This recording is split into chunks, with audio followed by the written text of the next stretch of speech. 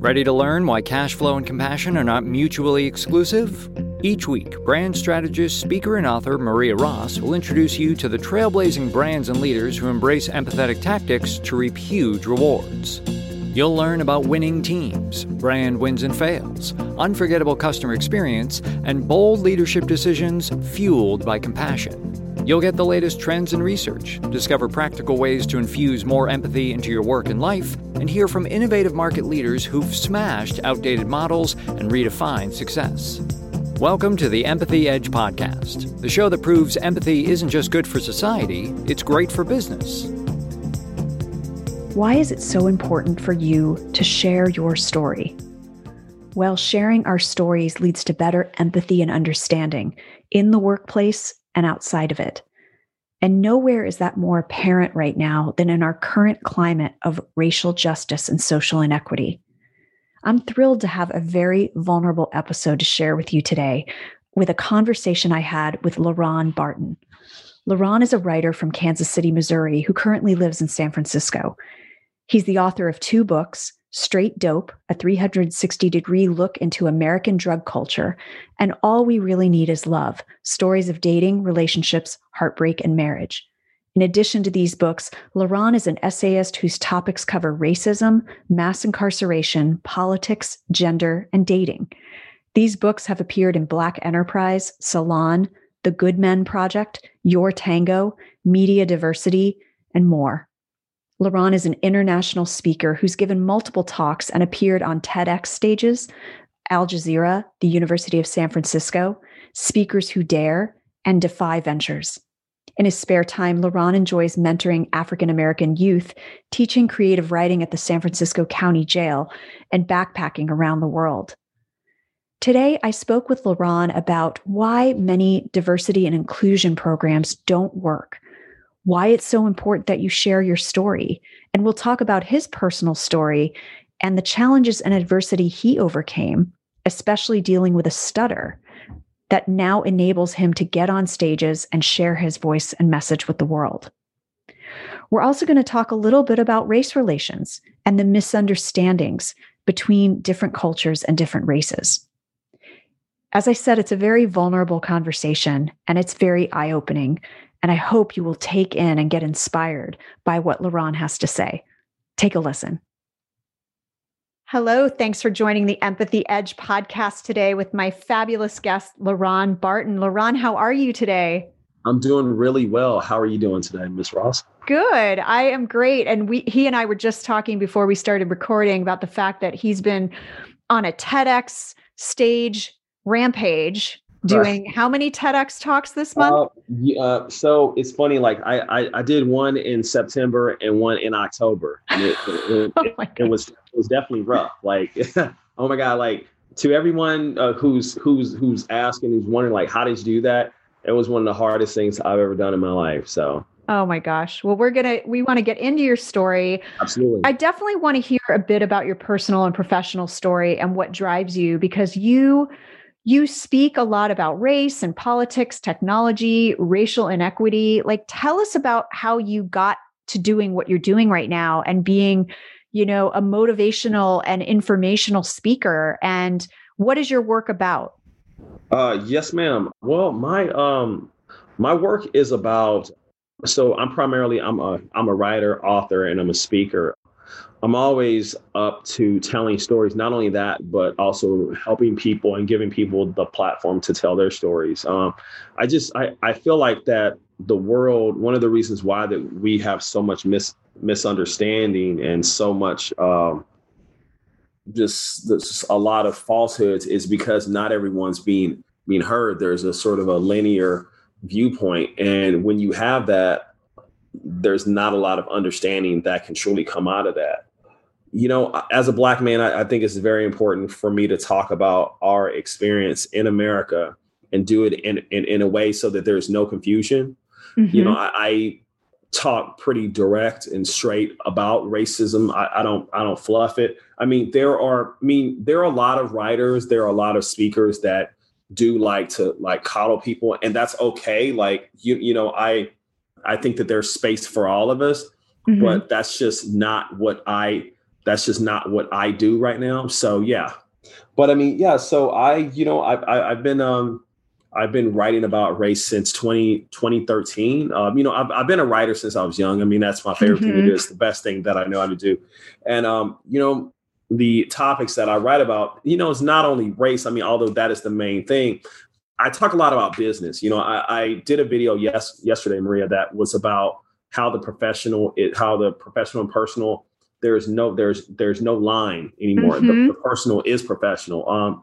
I've written about tech, my experience being a Black man working in tech, as well as, politics. I mean, this is a very politically charged season, obviously. It's just, I mean, I just like to write about life. For sure. And, some of your TED Talks I know that you've done are also around not just the vector of diversity of your ethnicity, but also the adversity you've had to overcome. Yes. So can you Yes, talk ma'am. a little bit about that and share the inspiration of that story with us? Yes. So the first TEDx is called How I Overcame the Fear of Stuttering. I've been stuttering, Maria, since I was about 5 or 6 years old. And because of that, that has been a hurdle that I have had to overcome. It's funny because I write a lot about my life, and I write a lot about, I would like to think that the best pieces that I've ever written come from my experiences. And it was one thing that I never wrote about was my stutter. So my fiance was like, well, why don't you ever write about that? I said, that's not something that I'm really comfortable with talking about. And so, through God's grace, I was able to do a TEDx, which talked about how living with a stutter, how it's hindered me, and just how, to be honest with you, Maria, it wasn't so much of that I was stuttering, but I was worried about people find out that I stuttered. And so I held myself back. And from that TEDx, it's been viewed over 160,000 times, and people email me, maybe once or twice a week. Hey, I saw your TEDx. It really helped me out. Hey, I see how you did things. It was really great. Or, hey, do you have any tips? I'm doing this.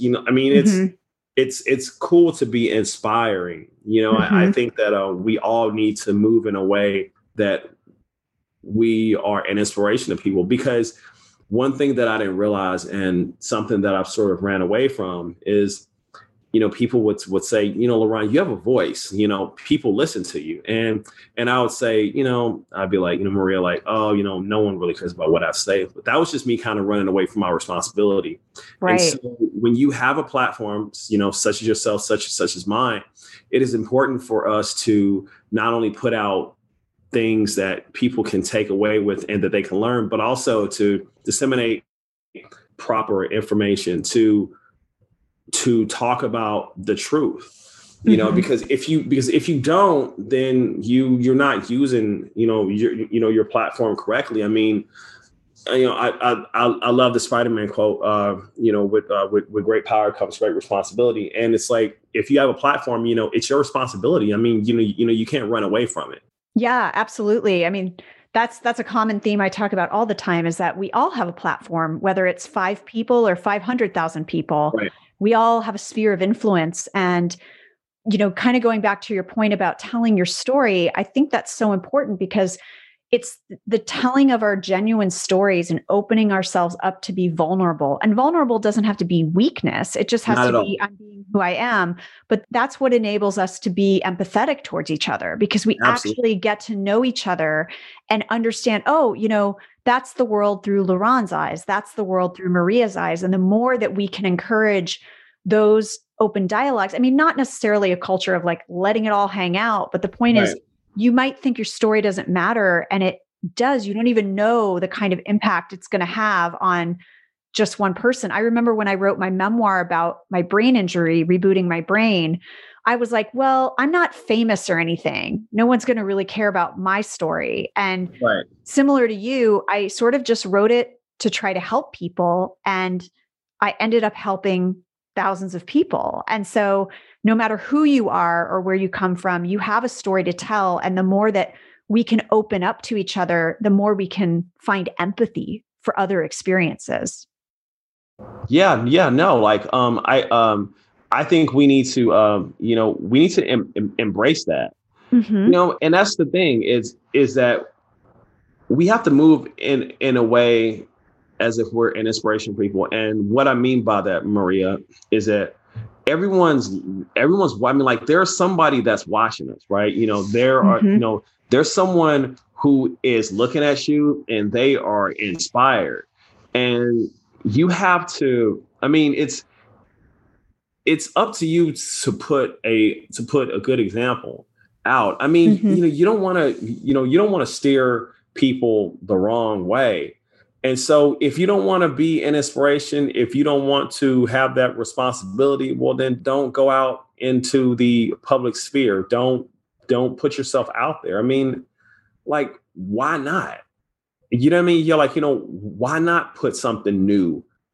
I'm sorry, like, put something positive and, put something that is going to help people. I mean, people need to stop being so lazy and just so individualistic. I mean, Mm-hmm. we're all here to help one another. And, that's just what it is. Right. And you mentioned you write a lot and you talk a lot about technology and business and race and politics and all that good stuff. You have a consultancy on the side. Yes, So sir. I'd Yes. like to just ask the question, when you see, especially what's going on in our country and in our world right now, and you see companies and leaders making an attempt, right? And in your opinion, though, why do so many diversity, equity, and inclusion efforts never work? Why do they fail? What do you think is like what are the missing ingredients that people don't get and that leaders are not getting?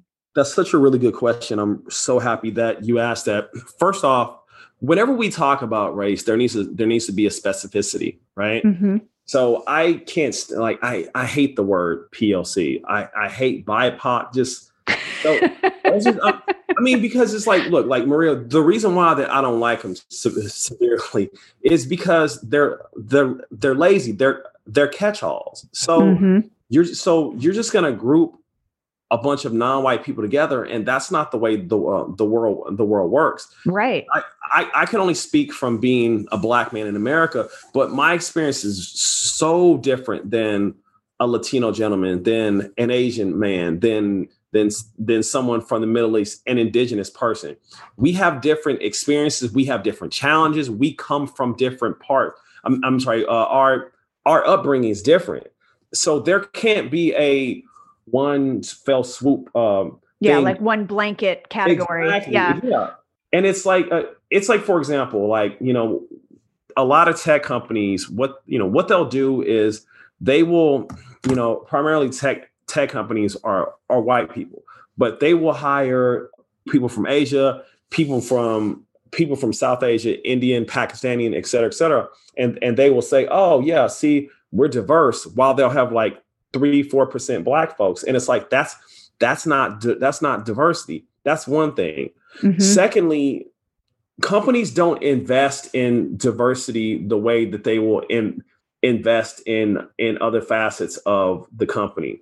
So, like, for example, like, their diversity budget could be as much, or it could be less than like the lunch budget, or it could be less than like freebies around the office. It's never really taken seriously. It's just like, okay, well, let's put up let's do a lunch for Black History Month, or let's have tacos for Hispanic Cultural Awareness Month. I mean, like, it's totally Mm-hmm. ridiculous. So it's like, it's not serious, and finally, it's not ongoing. Like, look, America has had a race problem since 1619, and Mm-hmm. so because of that, there needs to be an ongoing practice. There needs to be environments that are created that where people can show up as themselves authentically. Like my colleague Nahad Sampret, I believe that's her last name. She's a wonderful person. She often says that diversity efforts in companies are like last year's fashion trends, right? So Mm-hmm. it's totally out of season.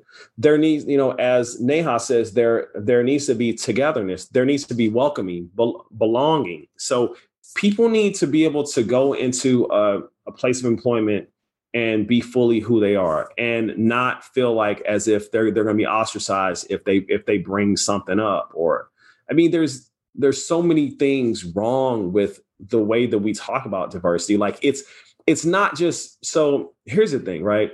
It's just like what I say, like diversity without equity is useless. So it's not so much of me, of us just having, say, like you have a staff of say 500 people, right?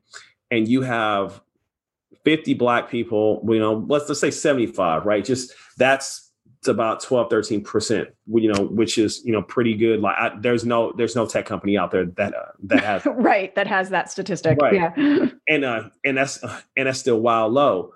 Mm-hmm. If you have 75 Black folks, right, and 45 of them leave, you got a real problem because you're just hiring them for representation. But if they're leaving, then you have a problem with retention. So I mean, like, Maria, like there's not one thing, but there's just a whole gaggle of things. And again, like, I'm speaking from a very linear point, because I can only talk about myself as a Black man. I don't know what the Asian community needs. And when we talk about the Asian community, right, there's so many different Asian ethnicities. Oh, absolutely. Chinese, Japanese, Filipino, people from Taiwan, like people from Indonesia. So even with that's problematic. So if you even expand that group, that just shows you just how dumb PLC is. Yeah, absolutely. And I think, to your point about DEI efforts, this idea of even having a diversity budget is funny to me, because it's like, we don't have a compassion budget. We don't have a collaboration budget. It just should be how we do business. Right. And so there shouldn't have to be a budget line item for it. It should just be, okay, where do we hire from? What does our hiring pipeline look like? Are we hiring at schools with people of color, or are we just hiring at the white colleges, for example? Right. Or, like you said, this idea of belonging and inclusivity, it's treated as this thing that you can pay for, and you can't. When there's a diversity budget, like, okay, maybe it's invested in training and programs and expanding the hiring pipeline. I don't know, but it just seems so funny to me that there has to be like a diversity budget in a company. It's like a company that values honesty and integrity doesn't have an honesty and integrity budget. Exactly. Yeah. Because it's like, it's assumed that you value that. But when you have companies like Google, mm-hmm. Twitter, Facebook, Apple, that have just like less than like 5% Black folks, that's a problem. Right. I mean, and throwing more money at it is not the answer. It's a mindset. Right. Yeah. Absolutely. I'm sorry, my bad. Like, it's not from like that's not the solution to throw money at it. I mean, right. Like, so I would never. So let's say I left my current employer. I would mm-hmm. never work at those companies, because when you have that few Black people, that is a deliberate effort. That also tells me that not only are they not hiring us, but the Black folks that they have. And I've heard stories, like this is not something that I'm just making up, but how they're very hostile. Like, okay, even if we look at it from a gender perspective, right? So last time I checked, tech was about 80% men, 20% women. I know from seeing it from directly in front of my eyes, tech is hard on women because women are not heard. Women get spoken over. And it's just, it's a bully, it's a bully atmosphere, Maria. I mean, do you remember Gamergate? Mm-hmm. Yeah. So, even the Google document that came up from, I believe the fellow's name is Dinsmore, when he said that women were not as competent in math and engineering. So those things exist. And it's just that just having like a seminar, one-off seminar, Right. that's not going to solve anything. It needs to be a continuous practice that is embedded within the company's culture. Right, exactly. And I'm part of a very unique inclusivity program called the Executive Institute on Inclusion. I'm one of their many, many faculty members, and they take a very customized approach to coming into a company where they don't just have like this cookie cutter prescription. Right. They go into the company and they have a data partner that actually uses AI and machine learning to look at your company communications, your emails, your website, your everything, and then uncover the spots where your particular company has to do some work. It could be around how they talk to genders, how they talk to different races. It could be around ageism, whatever it is, the specific issue for your company. And I think that's the hard work that's required. And that's the work that many companies aren't willing to do. They want to just have a budget and put one person for like a 500,000 person company in charge of diversity. Right. And expect, be the chief diversity officer, and that's going to solve the problem, right? Right. Absolutely. Yeah. No. Right. It's not going to solve the problem. Well, and so I would like to dig in a little bit more with you about your perspective as a man of color in tech, and how have you you talked a lot about getting comfortable, overcoming your own adversities to get your voice heard. So can you share with us that experience and how you've successfully made your voice heard in environments that might have been less receptive to it, in environments where you didn't necessarily feel included or where you belonged? What lessons can you offer to others that might be listening to say, sure, this is what you overcame, especially, again, being a man of color in tech? Right. So let me correct you. So again, like I don't call myself a man of color. I just call myself Black. So, yes. Okay. See, we're educating. It's all good. As a Black man, so going into situations, I do know that we are underrepresented, and that we are, and there's just so few of us, right? So, a couple of things. One thing that I've learned is that whenever I see a new Black man, a new Black woman starting within my team, I'm going to reach out to them because, having someone who has a similar lived experience, as you is very important. Just letting someone know, hey, you know what, I'm here if you need to talk, because these companies are, it's just so hostile. Why I decided to just kind of talk about it.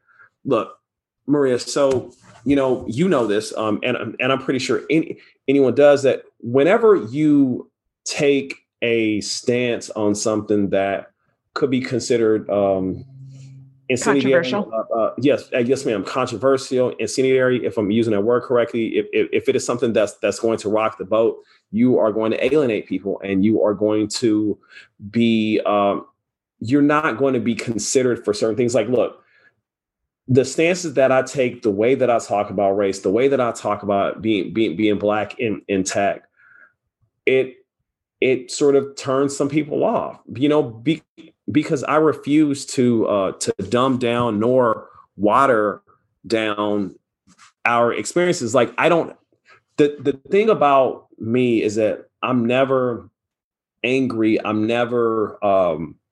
am never nasty. You're just direct. Exactly. Like, my hero, the great Malcolm X, when I would listen to him talk, he was just very, very direct. Like, my job is to lay out, my truth, the answers, my experience. What you do with that information, what you do with those stories, that is completely up to you. I'm not here to sway you from one point or another. That's up to you, because the information is out there. It's up to you to take it and decide if you want to do something with it. I think that when I decided to stop trying to fit into a certain box, because when I first started writing, Maria, like, I was trying to I was trying to find my voice. So, at times I was loud as a lion. Sometimes and that's what I'd love to dig into is like how you went from sort of like this dipping your toe, not wanting to rock the boat to right. what you do now. Like what's the lesson in that? Can you share that journey with us a little bit so we can learn from it? Yes, ma'am. So again, like when I first started out writing, I was trying to write for everybody, right? Like, I was using terms like, people of color. I was trying to advocate for everyone. And I don't think that there's anything wrong with that. I just believe that, the best. So Spike Lee once said something that I'll never forget. He said, write what you know, right? And so what I know is being a Black man in America. I don't know what it's like to be Mexican, to be a white woman, to be queer. I'm a Black straight male. Mm-hmm. And so that was the first thing that I did, was I just started to just sort of streamline that. Again, as I said before, when talking about race, there needs to be a level of specificity. Mm-hmm. Secondly, I just decided that, look, I can't be Malcolm X. I can't be Ta-Nehisi Coates. I can't be James Baldwin. Those brothers, they have their own lane. They do what they do. I just decided that, look, if I'm going to do this, I have to go all the way with it. And it wasn't something that it was the switch just turned on, then I just immediately did that. No, it was a gradual thing, because again, when you're telling your story, right, you want to tell it for mass consumption. You want as many people to read it and to hear it as possible. But at some point, you have to come to a conclusion that either you're going to water it down so that it is commercial for everyone, or you're just going to just be yourself and not compromise yourself. Right. That's the key, Ms. Ross, is that when you don't compromise yourself, then you are truly being you. Something that I learned that I always tell people: I would rather be rejected for being who I am than accepted for being who I'm not. I love that.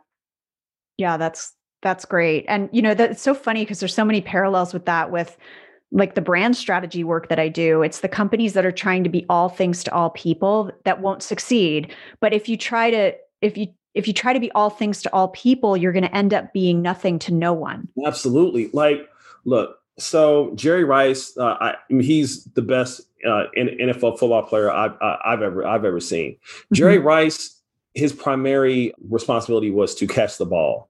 He's not a running back. He's not a quarterback. He doesn't block. Yes, there have been times that maybe he had assisted a teammate, but he does. But his responsibility is to do one thing: catch the ball. That's the thing.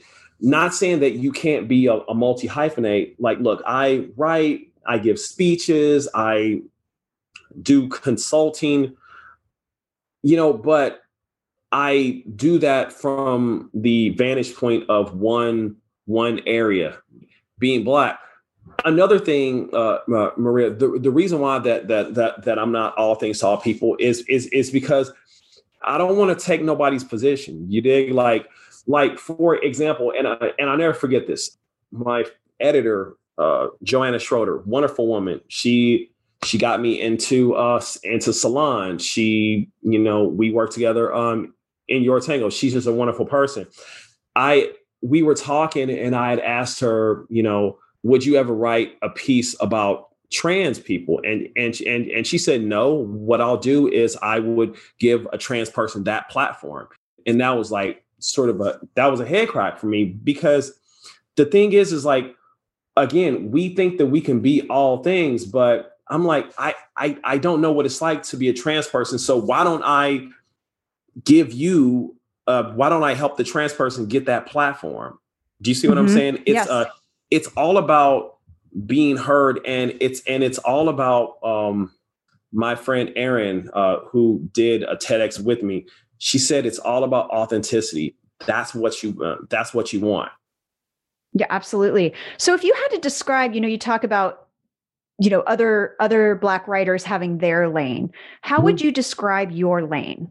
Like if you were to describe the tenor of and the tone of what you talk about, and your experience, what would that be? How would you describe that for people who might not be familiar with your writing? So again, going back to what Malcolm X said, make it plain.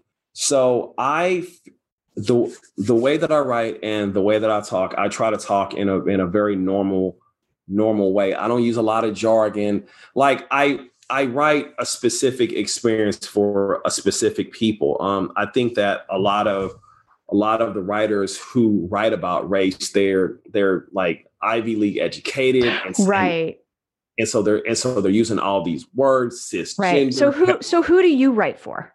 I write for the everyday person. You know what I mean? Like I've always felt that the best communicators in the entire world, Maria, were people that could talk to anybody and you can ascertain. Like the best communicator I know is my mother, because you can never go away from her and not know where she stands. Mm-hmm. I think that, look, I would never knock a lot of these highbrow writers because some of them, maybe they're just being who they are, right? Exactly. Yeah. Some of them are awesome. I think we can all use 25-cent SAT words all day. All long. Well, but it depends on your audience, right? Like if that's their audience that they're trying to reach, then they should speak that language. Yeah, right? But it's but it's like at the same time, even if you're trying to write for, say, somewhere like The Nation, somewhere like I don't know, like somewhere like Newsweek, you don't have to use those words. I mean, they look good, right? But it's just like still though, it's just like you really don't have to talk like that though, Mm-hmm. Mm-hmm. And so what are some of the, you said you talk about a variety of topics. So what is your stance on, when you talk about your lane, what types of topics intrigue you to talk about? Like, what do you try to point out about a Black man's experience in America in your writing? I try to point out that our experience, like, gosh, wow, that is such a really good question. I'm asking you what your brand is, LeRon. Right, exactly. Yeah. No, let me think about that. Like, because I guess what I try to do is I try to humanize the Black man in America, and I try to make it as if he is relatable. Exactly. He is not an alien. He is not a criminal. He is not a overly sexed person. He is a normal person that has many different challenges, but he is a resilient person, and that, he wants to help everyone. I mean, to humanize us is something that hasn't really been done. I mean, there's an incredible author, Dr. Tommy Curry, author of The Man Not. He was one of the first people to truly do that within recent memory. Mm-hmm. Like, I'm not trying to coddle you. I'm not trying to say, oh, well, this is right or this is wrong. It's like, this is my experience, right? Exactly. Exactly. I'm a storyteller. I just want to tell you my story. You can agree with it or not. I mean, it's like what, and I'm such a quote machine, but it's like what Neil deGrasse Tyson once said. He said, science is real, whether you believe it or not. Mm-hmm. It's like my life is real, whether you believe it or not. Right. And so it's, these things happen. Like when people tell stories, and it doesn't matter where you fall on the racial lines, gender, sexual orientation, that when people tell you a story, believe them. Like, right. Like, Maria, like, there have been times that, I have not believed people's experiences. And I look back on that and, I shake my head because why would they be making this up? You know? Mm-hmm. Absolutely. And, just what you said is just such a sad statement that the fact that you even need to humanize a Black man's experience, like the fact that even needs to be done is just, I mean, you're so upbeat and so hopeful. Like, how do you keep at it when that just seems like an unfair thing you should even have to do? Do you know what I'm saying? Absolutely. Yeah. No, like, it's it's a sad thing that I have to, humanize us, just so it's not out of sympathy, Right. because, it doesn't really matter. But it's just, there's such a negative view. Like, we are caricatures. And so, like, my job, my responsibility, what I write about is to make the Black man be a fully formed being. That's my responsibility. That's what I aim to do, either from writing, speaking, or just living my life. Like, we are not one dimensional. We are a fully formed being. Well, and it's very similar to the fact that your work is so important. That perspective is so important to counteract all the negative perspectives. Absolutely. And I think about, just as a woman, when I see some of the reality TV out there, like Real Housewives or whatever, Right. which I've never watched and I'm just like disgusted by, but I know people like to watch it as a guilty pleasure, right? But Right. just the damage it does to say that this is how women treat each other. And no women I know treat each other like that. And so, like, all the work that I do and colleagues of mine do about effective women leaders and showcasing inspiring women leaders, it's like we have to do that to counteract these negative images and stereotypes in the media. And I imagine, your work is very similar to that. Right. Oh yeah, absolutely. Yeah. Yes. I mean, it's important to, because, again, like, one of the things like that I talk about in one of my TEDx's, Maria, is challenging the narrative. I say in the one that I recently did, we have to shout over the current wave of lies that attempts to silence us. We have to do that. So there has to be a constant effort for us to just hit back, because the narrative has had a head start for so long. I mean, there's just so many things culturally that have just been in our lives that we don't even think about. Like, right. And you think some of those have gone away, but they haven't. I mean, just in seeing the recent, like, Supreme Court discussions, the Supreme Court nominee discussions, right, where men are blatantly saying that this woman has done her womanly duty by having 7 children, like by raising 7 children. I'm like, oh my God, like, I thought this was 2020. Like, right. I mean, it's like, why does, so motherhood and womanly duties, that's, but people still believe that, like you said, the narrative is still there for anything, not just for women, but for Black men, for other minorities, for, we sometimes, I think we forget we've come far, but we haven't necessarily come that far. Right.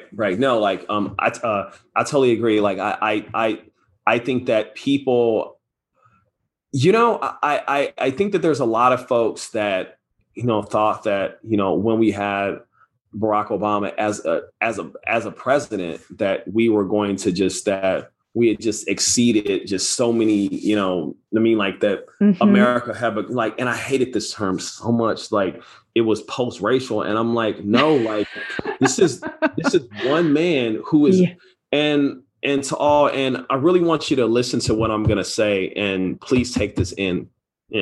This man, he had a white mother. He's not from the United States. He was raised in Hawaii, so he doesn't have the traditional Black experience. He went to Harvard.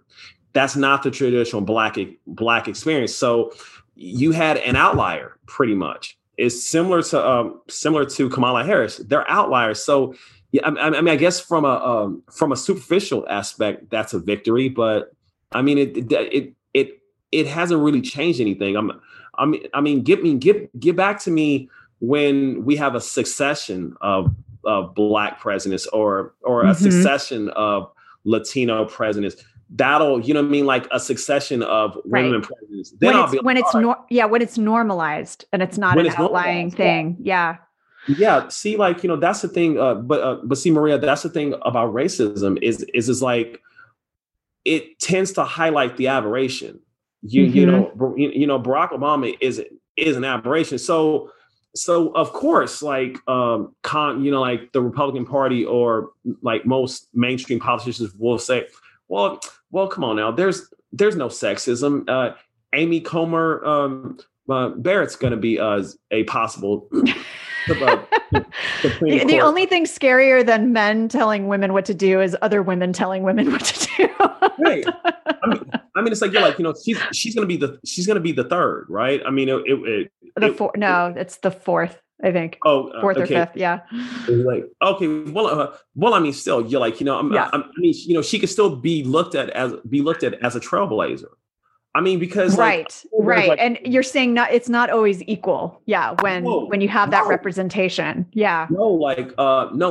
And representation matters, right? I mean, I would never say that it doesn't, but again, diversity without equity is nothing. So if you're not, just because you have a spot on the team, that doesn't mean you're a player. Ooh, that's so true. So true. And it doesn't mean you're changing the system. Absolutely not. No, like, oh my gosh. Oh, wow. No, absolutely not.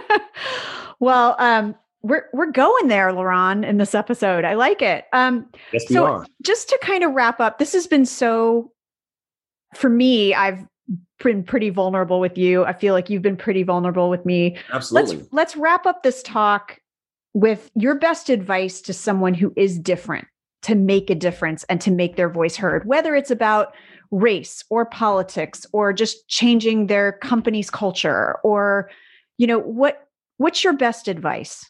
Well, I would say to them, your story matters.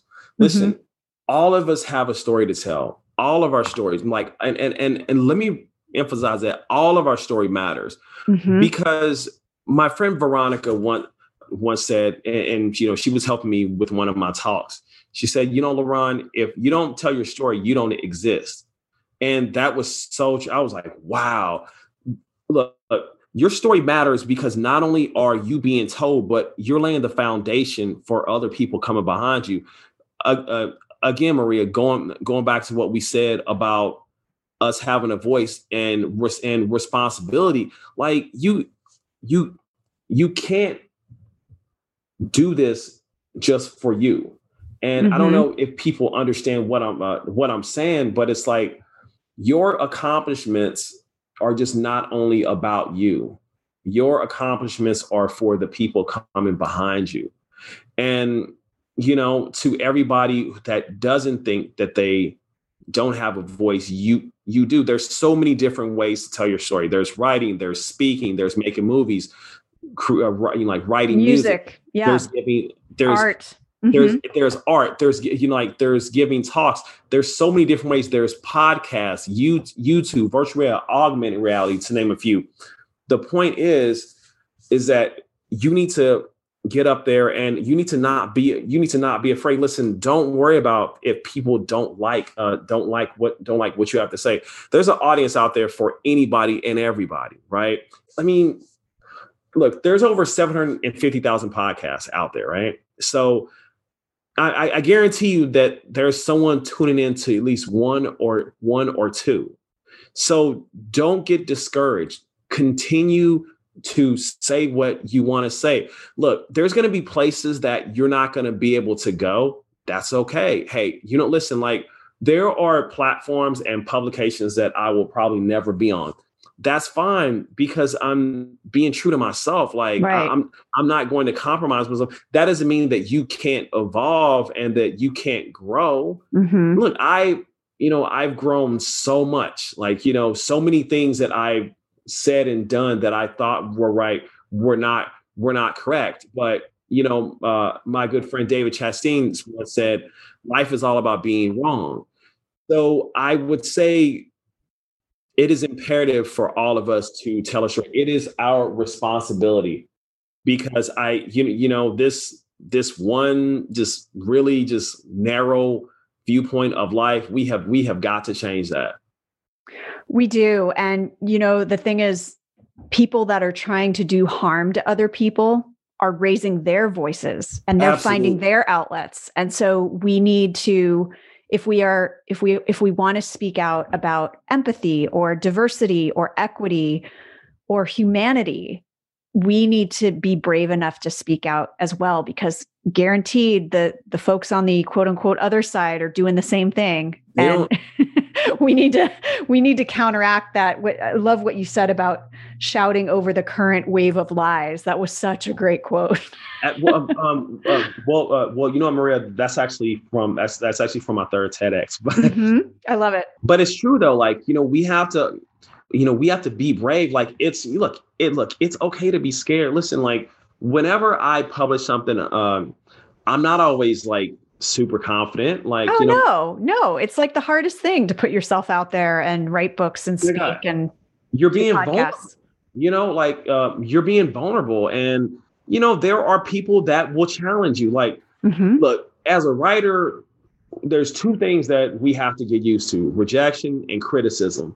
Because again, Maria, as you said, we're being vulnerable. We're putting ourselves out there. I'll tell one more story. So the late Charlie Murphy was he was talking about the first time he did stand up, and he was booed. So he called Eddie Murphy, his brother. He was like, "Man, I can't believe they booed me." And Eddie Murphy was like, "So let me get this straight. You did stand up. You got booed. Why are you calling me? Bye. Click." He hung up on him. It's like, look, that's going to happen. Like I've had people trash stuff that I've written. I've had people call me racial slurs. I've had people say that I suck. You know, it's what it is. It's just that is the cost. That is the cost to get into the door. Mm-hmm. Mm-hmm. Well, I love that. I will leave that right there. LeRon, how can people find you and connect with you and read more of your work? Yes. My name is LeRon Barton. I'm at www.leronbarton.com. That's LeRonBarton. I'm also on Twitter at Mainline LeRon. I'm on Instagram, LeRon at LeRon L. Barton. I'm on LinkedIn, LeRon L. Barton. And I'm on Facebook. I have a Facebook writing page. You guessed it, LeRon L. Barton. I'm always looking for... Yeah, you know, got to keep it consistent. I love it. I'm always looking for, conversation. If you don't like what I had to say, if you want to challenge it, please email me. Let's just keep the nastygrams to a minimum of 0. Yeah, and, you can disagree with empathy. Exactly. You can disagree with empathy, and if I would just leave y'all with anything, it's just that listen, be an active listener. When many times, Maria, when people are talking and when they're listening, they're not really listening because they already have a response loaded up. They just want to they just want to just like get off what they have to say. But it's like when you actually listen to people, that's when the true learning starts. Absolutely. I love it. Well, LeRon, thank you so much for your time today and for sharing your story and your insights and inspiration with us. Thank you. This has been a wonderful interview. I cannot wait to steer people to your podcast, and I cannot wait to hear this. Thanks for listening to this episode of The Empathy Edge. If you're enjoying the podcast, please subscribe and leave a review on iTunes or wherever you get your podcasts. And don't forget to share the show with others who want to redefine success and change the game. For more on how empathy makes you and your brand more successful, visit theempathyedge.com. There, you can download a free guide outlining 5 business benefits of empathy and a free sample chapter of Maria's book, The Empathy Edge. Until next time, remember that a more empathetic world starts with you and leads to tremendous success.